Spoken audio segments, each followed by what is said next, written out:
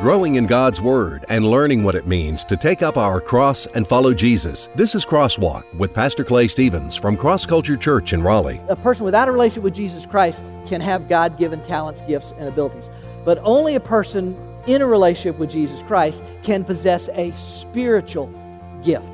Spiritual gifts. If you're a follower of Jesus, that's a phrase you've probably heard before. Maybe you've even taken some sort of spiritual gift survey before. But exactly what are spiritual gifts? And who and what are they for? It is an instantaneous enablement by God in the power of the Holy Spirit to do or say something beyond one's natural ability in order to fulfill a specific purpose of God in the time frame in which God permits. Hello and welcome to Crosswalk. We're in a series entitled Crossroads, where faith and culture meet. It's a study through the Apostle Paul's letters to the church in Corinth. And today we come to 1 Corinthians chapter 12, where Paul writes about spiritual gifts. The church in Corinth had apparently become obsessed with one particular spiritual gift. That's what became the issue in Corinth. It became about their spiritual gifts. It became all about their spiritual gifts. Who had what, whose was better than what, and why everybody needed this or that or whatever. And as you'll hear Pastor Clay say today, understanding the connection between chapters 12, 13, and 14 is the key to rightly understanding God's purposes for spiritual gifts. Here's Pastor Clay with today's message. I want to lead you to the cross. My dad passed away on Father's Day in 2000. But my dad, I grew up on a dairy farm, and my dad was hardworking, and so he was just always busy. He was always going somewhere, doing something with the cows, or fixing fence, or doing something. So one day I was out in the part where dairy farm where we live, where there were some trees and that sort of thing, and in the trees I had built a. I'll put this in quotes. Somebody is getting a lot of messages all of a sudden. I don't know. Y'all might better check that. It might be important. I'll put this in quotes. I had built a tree house out of just old wood and lumber and stuff that I could find laying around the dairy barn and that kind of stuff, around the farm, that kind of stuff. Now, granted, I'm 6, 7, 8 years old, so you have to use your imagination what it must have looked like. But quite honestly, one of the things I remember is that some of the boards were pretty old and dilapidated and all that stuff, but that's what I could find. And so I had built some sort of, rudimentary kind of thing. And one day I was out there, and my dad, I don't know, he just shows up. He just drives up in the truck, drives up in his truck, and my dad was a man of few words. He just didn't say a whole lot. And this is the way he often did things. He gets out of the truck, he looks up at my tree house, and he says, "Come on." So I get in the truck, we go down to the lumber yard. My dad buys all this amount of lumber and pulleys and ropes and all this kind of stuff. And we come back home and go out into the woods, and my dad searches around and finds, what would be the quintessential tree for a tree house, and he begins to build me a tree house. The likes of which have probably rarely been seen. This is like the Taj Mahal of tree houses. I kid you not. It's been 50 plus years probably since then, but if that tree is still standing, that tree house is probably still in there. I mean, it was awesome. It had doors, it had windows, it had a front porch that you could go out on, had a pulley system that you could sit down, pull yourself up on, or you could use the ladder, you could pull stuff. I mean, it was amazing. It was amazing. And I remember that because that was one of the gifts that my father gave to me, and I don't know if I understood it or appreciated it as much then as perhaps I do now, but I understand, I think more now, that it was more the gift of him giving himself in that time that was so precious to him because he worked so hard. It was the gift of him giving that time to me in the construction of that tree house, that tree mansion, that made such a difference for me, or so much that I appreciate it. I don't know if you have reflections or memories or thoughts of certain gifts that people have given to you that have impacted or meant a lot to you.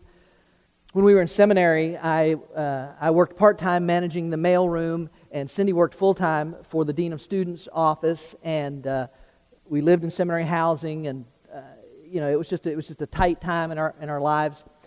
And somehow during the course of the months leading up to my birthday, Cindy saved enough money to buy me a brand new set of Callaway Big Bertha irons.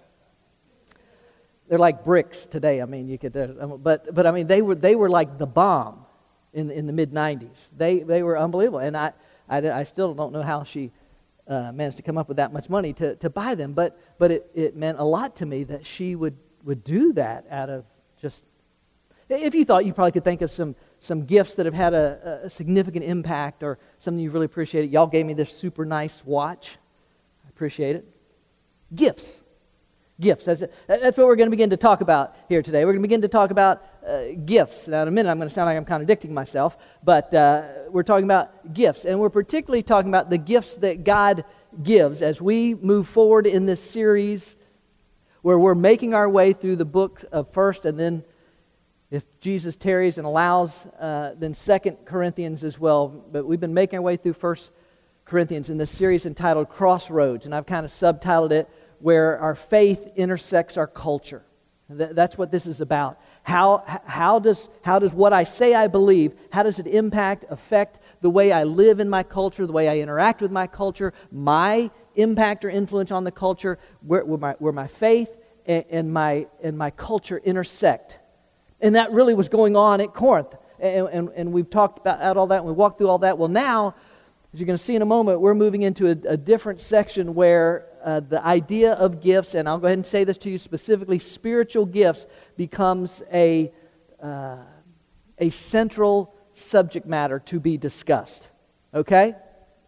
So I want to read it to you. I'm going to read the entire chapter to you this morning so that you can get the whole context of it, and then we're going to share a division statement and then get into some ideas and all that. Let me say this to you.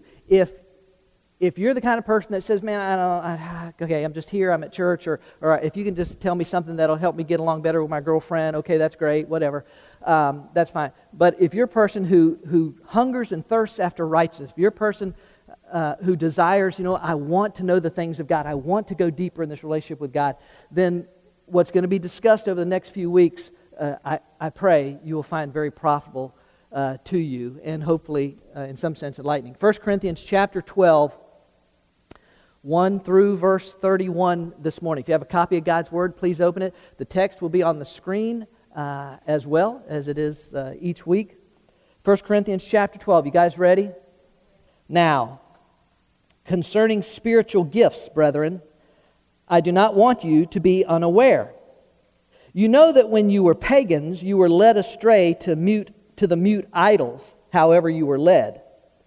Therefore, I make known to you that no one speaking by the Spirit of God says Jesus is accursed, and no one can say Jesus is Lord except by the Holy Spirit.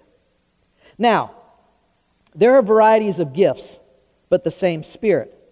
And there are varieties of ministries, and the same Lord. There are varieties of effects, but the same God who works all things in all persons. But to each one is given the manifestation of the Spirit for the common good. For to one is given the word of wisdom through the Spirit, and to another the word of knowledge according to the same Spirit. To another faith by the same Spirit, and to another gifts of healing by the one Spirit. And to another the effecting of miracles, and to another prophecy, and to another the distinguishing of spirits, to another various kinds of tongues, and to another the interpretation of tongues. But one and the same Spirit works all these things, distributing to each one individually just as He wills. For even as the body is one, and yet has many members, and all the members of the body, though they are many, are one body, so also is Christ. For by one Spirit we are all baptized into one body, whether Jews or Greeks, whether slaves or free, and we were all made to drink of one Spirit. For the body is not one member, but many. If the foot says, because I am not a hand, I am not a part of the body, it is not for this reason any the less a part of the body. And if the ear says, well, because I'm not an eye, I am not a part of the body, it is not for this reason any the less a part of the body. If the whole body were an eye, where would the hearing be?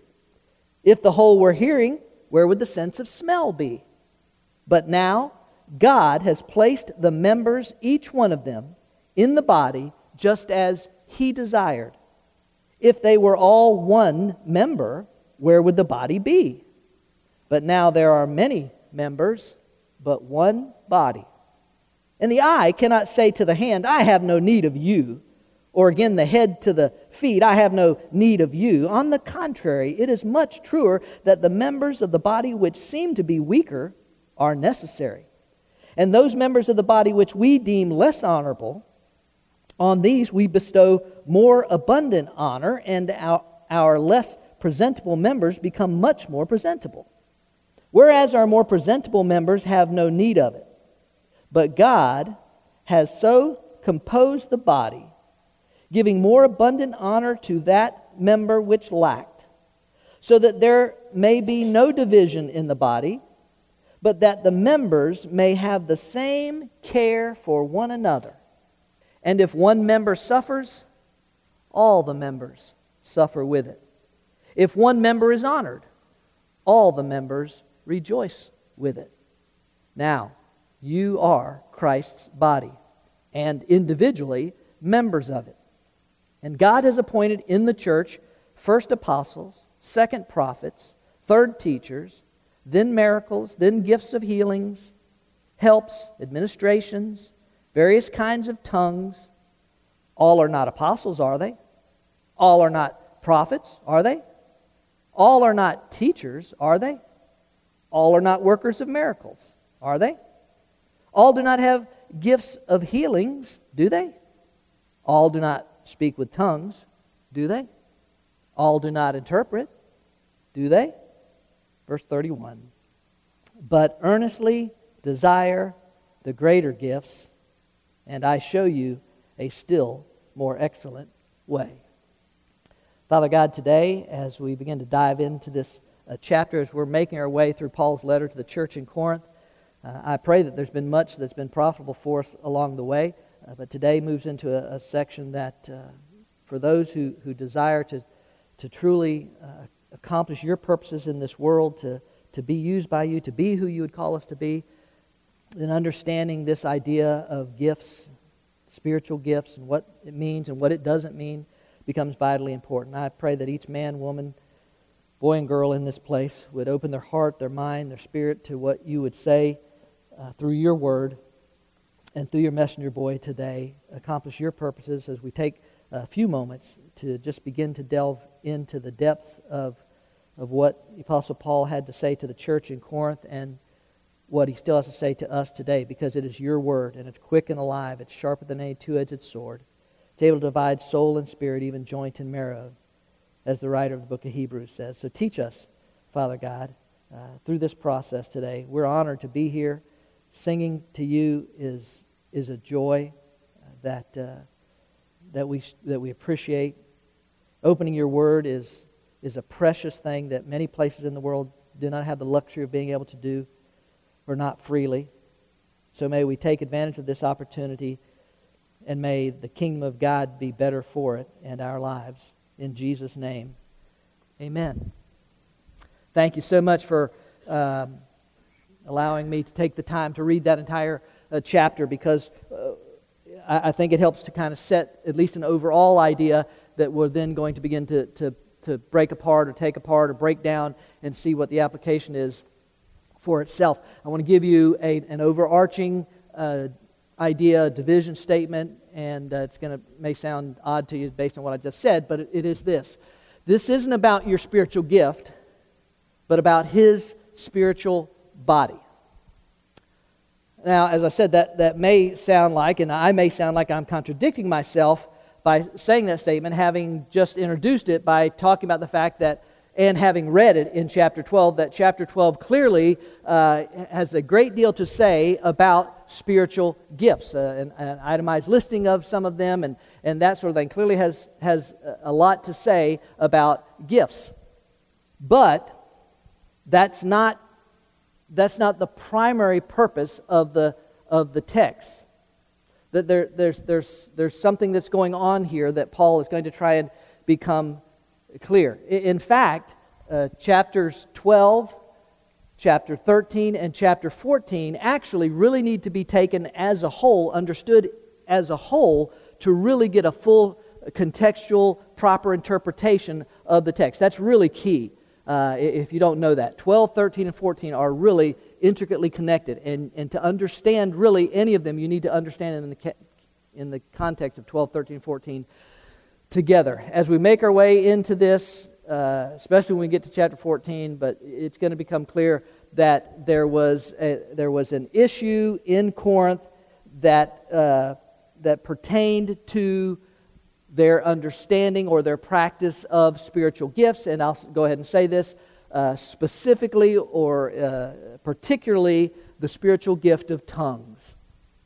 What that was, what their understanding of it was, and we will get into all that as we make our way through it, especially in chapter 14. Now, we've come to expect issues in Corinth, right? We've come to expect problems. If you've been through this series as we've walked through here, you've seen that they've had problems in this area, and that area, and this area. So it probably shouldn't surprise us that even when we begin to talk about the idea of spiritual gifts, that there would be a problem in Corinth. But again, I'm going to say this, when we look at 12 and 13 and 14 together, I think some of it hopefully will begin to come clear to us. Now, if you notice on the text that as we look at it, when he opens in verse 1, and he says, "Now, concerning spiritual gifts, brethren, I do not want you to be unaware."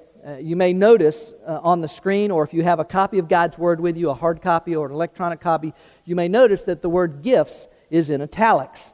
Now, we have talked about this before, but anytime you see a word in italics in the Bible, it means that word was not in the original manuscripts or in the handwritten copies that came after it as the Word of God was transmitted through handwritten copies initially. That the word gifts, in this case, the word gifts in italics, now the word gifts is going to show up on through chapter 12. We saw that as I just read it. But in this case, in verse 1, the word gifts actually is not in the original manuscripts, that it's inserted, that the translators inserted it later to help in translation, to help make it easier to understand what is being discussed. That's not necessarily a bad thing that's done, and in most cases it is helpful when they're translating, particularly into English. You know, the New Testament was originally written in Greek, the Old Testament in Hebrew, but when they translate it into English, they insert the word gifts to help us understand the context of what's going on. It's not necessarily a bad thing, but in this case, it's just my observation. In this case, I am in agreement with the Greek New Testament scholar Spiros Zodhiates, who says that the word gifts in verse 1 should not be there, even though gifts is clearly discussed throughout chapter 12. Y'all with me? All excited about that? Yeah, no, you're not. But it's my conviction. I agree with Spiros Zodhiates that gifts should not be in verse 1. And here's why that matters. It's because there's a transition taking place from chapter 11 into chapter 12. If you were here last week in chapter 11, you remember that the focus was on the physical. The focus was on the physical act of the Lord's Supper, the physical or carnal practices that the Corinthians were bringing onto holy ground, bringing to the Lord's Supper, the things that were going on, and the physical consequences that God was bringing on them as a result of the sin that they were bringing onto holy ground. And we talked about all that last week if you were here. If you weren't here, you can go back and find that message online and listen to it there. But it was all about the physical. Now, Paul is transitioning, he's changing, and he's going in a spiritual direction. It would literally translate now, concerning spiritual. In other words, concerning spiritual matters, concerning spiritual things. Yes, spiritual gifts, that's going to be talked about extensively. But more than that, more than just the gifts. And I want you to understand that because, again, that's what became the issue in Corinth. It became about their spiritual gifts. It became all about their spiritual gifts. Who had what, whose was better than what, and why everybody needed this or that or whatever. Okay? So, having said that, as I said, it may sound like I'm contradicting myself, but the chapter is about spiritual gifts, but it's not about your gifts. It's about the body. And hopefully you even picked up on that even as we read it. Now, let's kind of pull some things apart so that you can understand this hopefully more clearly, and it'll make sense. I hope. First, the word gifts, when you see it there in chapter 12, the Greek word is charismata. It comes from the Greek word charis, meaning grace, with the suffix mata is the plural form, charismata, gifts. The word charis, gifts, and the suffix ma, charisma. When the suffix ma is added to a word, it's pointing back to that word as the cause. So, in other words, this gift is a result of grace. Or, in other words, these are grace gifts. These are grace gifts. They are grace gifts given by God as a result of His Spirit operating in people's lives. Okay? So, having said that then, perhaps a good kind of working definition of spiritual gifts, because people that are interested in this stuff say, well, what are spiritual gifts? What are they? Who has them? What different kinds are they? Maybe a working definition could look like this, according to Zodiates. An instantaneous enablement by God in the power of the Holy Spirit to do or say something beyond one's natural ability in order to fulfill a specific purpose of God in the time frame in which God permits it. I've read lots of different definitions. I've come up with some definitions of my own. That's as good a definition, as I understand it, that's as good a definition as I think there can be, working definition of what is a spiritual gift. It is an instantaneous enablement by God in the power of the Holy Spirit to do or say something beyond one's natural ability in order to fulfill a specific purpose of God in the time frame in which God permits. Okay? Now, there are a couple of things based on that definition that then we probably need to discuss. The first one is this. These gifts are spiritual and should not be confused with natural gifts. In other words, we all have sometimes have said something to the effect of, wow, that person really has a God-given talent for dancing. Man, that person really has a God-given gift to sing, or man, that person has a natural just affinity for numbers or for mathematics, or right? We've all said that kind of thing. We've said that somebody has a God-given ability at athletics or whatever all it might be. Those, in fact, are, I believe, gifts, talents, abilities that do come from God. But they are not the same as spiritual gifts. In other words, a person without a relationship with Jesus Christ can have God-given talents, God-given abilities, right? A person doesn't have to really have a relationship with Jesus to be a great singer or a great athlete or a great natural person does great with mathematics and all that. A person without a relationship with Jesus Christ can have God-given talents, gifts, and abilities. But only a person in a relationship with Jesus Christ, based on the definition that we just saw and based on what Scripture clearly teaches, only a person with a relationship with Jesus Christ can possess a spiritual gift, a spiritual God-given ability or gift that is apart from, okay? So make sure you have to understand, it's not the same. Spiritual gift is not the same as a natural gift, talent, or ability, okay? The second one, and this may sound a little strange to some of you, but hang with me. These gifts may or may not be permanent gifts.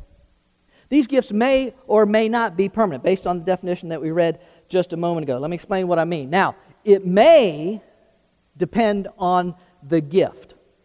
Okay? And we're going to get into some of those. It may depend on the gift, but I think there's clear biblical evidence for the statement that I just made, that the gifts may or may not be permanent. For example, in Acts chapter 28, the Apostle Paul, the text says, he prays and he lays his hands on a man that was sick, the father of a guy named Publius. The text says when Paul prayed and laid his hands on, the text specifically says Paul healed him. Now, we understand that God ultimately is the one that healed him, but the point is, in that case, clearly Paul was the instrument used by God to bring a gift of healing to Publius's dad. Clearly, Paul had the gifts of healing at that moment. Would you agree if you read Acts 28? But in 2 Timothy 4, Paul leaves Trophimus sick in Miletus. Leaves him there, sick. Why didn't Paul just heal him if he has the gift of healing? In 1 Timothy 3, Paul recommends or suggests medicinal or natural practice to bring a healing or some type of comfort for the physical ailment of intestinal stomach issues that Timothy had. He recommends medicinal treatment. Why doesn't Paul just heal him if he has the gift of healing, which he clearly has in Acts 28? You understand what I'm saying? In Philippians chapter 2, verses 25 through 27, somewhere right in there, Paul is despondent over the fact that there is nothing he can do for Epaphroditus, who is close to death. Why doesn't Paul just heal him if he has the gift of healing? You understand the question that I'm asking? Either the Apostle Paul chose not to heal, not to exercise his gift of healing in those particular situations, and that seems impossible given Paul's concern and love for the people mentioned. Either he chose not to use his gift of healing, or it is God who determines when and where and how and who he would bring the gifts of healing through. It is, in fact, by the way, exactly what the text says.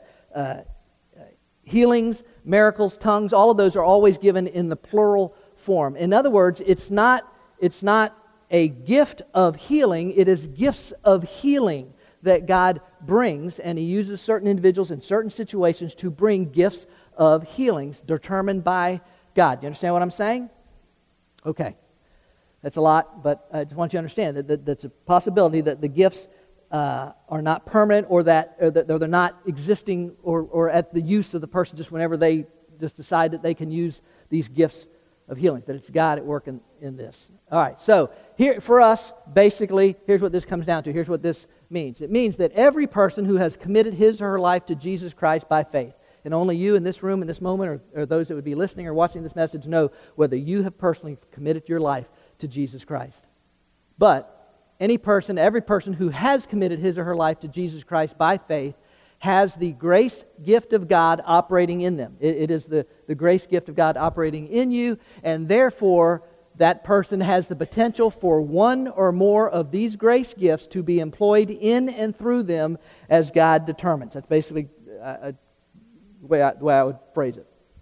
Okay? So any person that has a relationship with Jesus Christ has the grace of God in you. The grace of God in you means that God has the ability to use you as he sees fit to employ these grace gifts for particular situations or whatever the case may be. Okay? Now, we need to take a moment to look at some of the words that are listed here, some of the gifts that are listed here. Y'all with me? Some of the gifts that are listed here. When I say, hey, what are these gifts? Do I have these gifts? Can I do that? Can I bring healing? Can I do miracles? Can I do this kind of stuff? What are these gifts? This is not, by the way, an exhaustive list. You'll also find a list in Romans chapter 12. You'll find a list in Ephesians chapter 4. When you take all the lists, by the way, and kind of compile them, there's some overlap. on the listings in Romans 12 and Ephesians 4 and here in 1 Corinthians 12. There's some overlap, but when you take them all together and when you add in 1 Corinthians 7 where Paul mentions what I believe is a spiritual gift of singleness or celibacy. You may remember we talked about that back in 1 Corinthians 7. When you add that one in, you end up with, according to Paige Patterson's commentary on this, you end up with a total of 21 distinct or different spiritual gifts that are listed in the Bible. Just in case you wanted to know that. All right, but let's focus on the list that Paul gives here in 1 Corinthians 12 because everybody wants to know, do I have some of these gifts? All right, let's start with this one. He starts with the word of wisdom. I'm just going to kind of just break these down and walk with them through it as I understand. The word of wisdom. And remember, we're talking about spiritual gifts. So what that means is the word of wisdom is not wisdom that simply comes from experience. That's a form of wisdom. Whether in business or in practice or in marriage or whatever it's experience it comes, parenting, all that kind of stuff. It's not just wisdom that would come from experience. It's not even wisdom that would come from being a student of God's Word and gaining wisdom in that way. Certainly, we need to do that. But it is more than that. It is a supernatural, because that's what spiritual gifts are. It is a supernatural endowment or ability to discern or have wisdom in a particular situation or a particular circumstance or something that is going on. To be given the gift of wisdom. I can't say this for sure, but as I was thinking about this, I thought, I wonder if maybe 1 Kings 3 might be an example of word of wisdom. 1 Kings 3 is the story of where two women, two prostitutes actually, who both become pregnant, both give birth the same night. It's just them in the house. One of them's child dies in childbirth. The other one lives, and both of the women claim the child that is alive. And they both come before Solomon, and they both say, it's my child. No, it's my child. It's my child. No, it's my child. And nobody else saw it. Nobody else was there. That might be an example. Solomon's response might be an example in 1 Kings 3 of a word of wisdom. Okay? Second one he mentions is word of knowledge. Now, the fact that he lists them separately must mean that there must be some distinction between the word of wisdom and the word of knowledge, even though they sound like they should be or could be similar. But he says the word of knowledge. The word of knowledge would be a supernatural acquirement of some information or some knowledge that the person who has that knowledge would not naturally know. You understand what I'm saying? Would not naturally come by. That somehow a supernatural discernment or information is given to them from God for a particular situation, a particular circumstance. The quickest one I can think of is Acts chapter 5, where Peter knows that Ananias has lied about the amount of money that he sold the property for. You remember that story in Ananias chapter 5, or Acts chapter 5? Ananias and Sapphira, I think I just mentioned them last week or week before last. Peter knows, the text doesn't tell us how Peter knows. Peter knows that Ananias has lied. Now, I'm just going to tell you the truth. I don't believe that Peter had like a guy on the inside down at the courthouse at the registrar's office, with hey, Peter, that deed was recorded. Ananias didn't sell that property for that much. He sold it for this much. Come on. God supernaturally gave knowledge to Peter to know that Ananias was lying. And that would be a word of knowledge. Third, he lists faith. Now, faith, right? I mean, well, don't I have faith? We all have faith, right? Or we better all have faith, right? Right? Come on. We better all have faith. Faith is required for salvation. For by grace are you saved through faith, Ephesians chapter 2, verse 8. In fact, without faith, it is impossible to please God, Hebrews chapter 11, verse 6. So every person who is in a relationship with Jesus Christ must have some element of faith. But the fact that it's listed as a spiritual gift must also mean that what Paul is talking about is a supernatural endowment of faith that would be beyond what would be capable from a normal person in a normal circumstance. You know what I'm saying? You understand what I'm saying? In Acts chapter 16, for instance, in Acts chapter 16, Paul and Silas are sitting in a prison cell, they're sitting in a dungeon, praying and singing praises, singing praise hymns, the text says, singing praise hymns to God after being severely beaten with rods by a mob. I'm just going to tell you, I just don't believe something like that is possible without some sort of supernatural endowment of faith that would make it possible for you. In that moment of misery and what in the world is going on and why has God abandoned us? And I mean, that's the thoughts that would be running in my head. If you read historical accounts down through history of Christian martyrs, men and women who have been tortured and or murdered for their faith, you can read some accounts of their response and how they handled those particular situations in such a way that I guarantee would be impossible without some type of supernatural endowment of faith in that moment. When you read about some of what they went through and how they respond to that, when you read about people smiling and praising God and reaching down and acting like they're splashing water on themselves as fire is rising up on their bodies as they've been tied and being burned at the stake. When you read story on and on, just so many stories and accounts. I think it's a supernatural endowment of faith in a particular moment for a particular situation. Next, Paul lists gifts of healing. Now, I've already kind of covered this when I talked about the fact that gifts may or may not be permanent, but in any event, the gifts of healing, again, it is an ability, a supernatural ability to be used by God in a particular situation to bring healing in a given situation or a particular person. It is, again, it's in the plural form. It's gifts of healings, which means there is no, as I understand Scripture, as I study Scripture, and I'm sure I have some charismatic or Pentecostal brothers that might argue with me about this, but there is no gift of healing that I can just go and heal anybody I want anytime I want. That's not the picture in Scripture, and it's not the picture we see around us.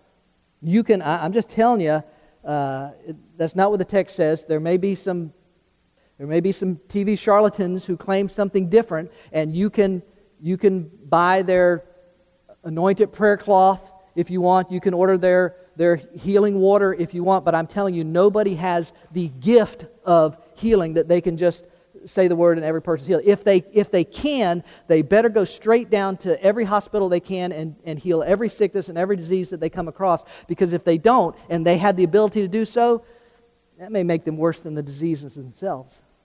It is the ability to bring healings as God sees fit. Acts chapter 3, Peter and John cause a lame man to be able to walk. That would be an example of gifts of healing. They didn't do that everywhere they went, but in that particular case, God gave this gifts of healing. Okay, and then we come to effecting of miracles. It's kind of a funny way to put it. Effecting in Greek, the Greek word is energemata. It's not even hard to hear our English word energy in that, is it? You see it right in there. We get our English word energy straight from that, the affecting of the energy that accomplishes it. The word miracles is dunameon, from the same root from which we get the word dynamite. Literally, works of power. It is the affecting of miracles. It is the ability to supernaturally suspend natural laws. Well, nobody has, best I know, nobody has the gift of miracles. They can just go around and suspend the natural laws anytime they choose to or want to or think that it would be good. No, God in His sovereignty determines when and where the gifts of miracles would be given. In Matthew chapter 14, Jesus and Peter walking on water would require a suspension of the natural law of gravity, y'all. Yeah, science 101, gravity. Right? Taking 2 fish and 5 loaves of bread and making enough to feed thousands of people surely must suspend some natural law. The creation of matter or something. You understand what I'm saying? It's the suspension of a natural law in order to accomplish or fulfill something that God would design or has designed or desire to do. Paul, in Acts chapter 28, is bitten by a deadly snake, and he doesn't die. There had to be the suspension of some natural law, because when you get bit by a deadly snake, you're supposed to die. That's how that works. So it's the affecting of plural of miracles. It's affecting, by the way, energemata is also in the plural form. It's God choosing as He knows is best to do these things. Okay? And then one more. What time is it? Okay, one more that we'll get to today, and we'll stop on this one. Prophecy. Paul mentions prophecy next in his list here in 1 Corinthians chapter 12. Now, prophecy can have two different meanings. Prophecy can mean to foretell, right? To tell the future, to see and pronounce something that hasn't happened yet, but to be able to foretell when it happens. Okay? Lots of Old Testament prophets, Isaiah foretelling the coming of Christ, the crucifixion of Christ, on and on, right? To foretell, but prophecy can also mean to forthtell. To forthtell, which would simply mean to proclaim, to make a proclamation. Right? Whether it's a preacher standing up here or whether it's you at school talking with another student at the cafeteria about your relationship with Jesus, or at the workplace, or wherever it might be. You're forthtelling. You're sharing a message that has already been revealed. You understand? It can be either one of them, and either one of them can be a supernatural act. Now, the foretelling, that's pretty easy, right? You know, if a guy said this was going to happen on Tuesday at 12:22, and at 12:22 on Tuesday that exact thing happened, you'd consider that that's got to be supernatural. But forthtelling can also be supernatural. On July 8th, 1741, I'm sure you're all keenly aware that tomorrow, July 8th, is the 278th anniversary of this event.